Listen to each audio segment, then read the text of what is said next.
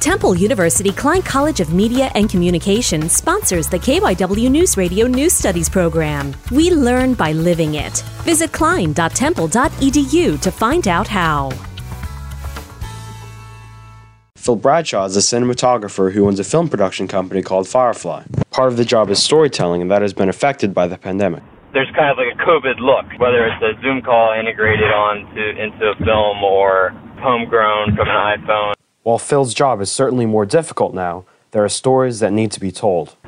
Stories and content keep going. They don't just stop. They don't just end. There's so many stories out there to tell, and I think documentaries are an insight into human experience. The importance of storytelling at a time like this is abundantly clear. This is Josiah Anger from Collingwood High School.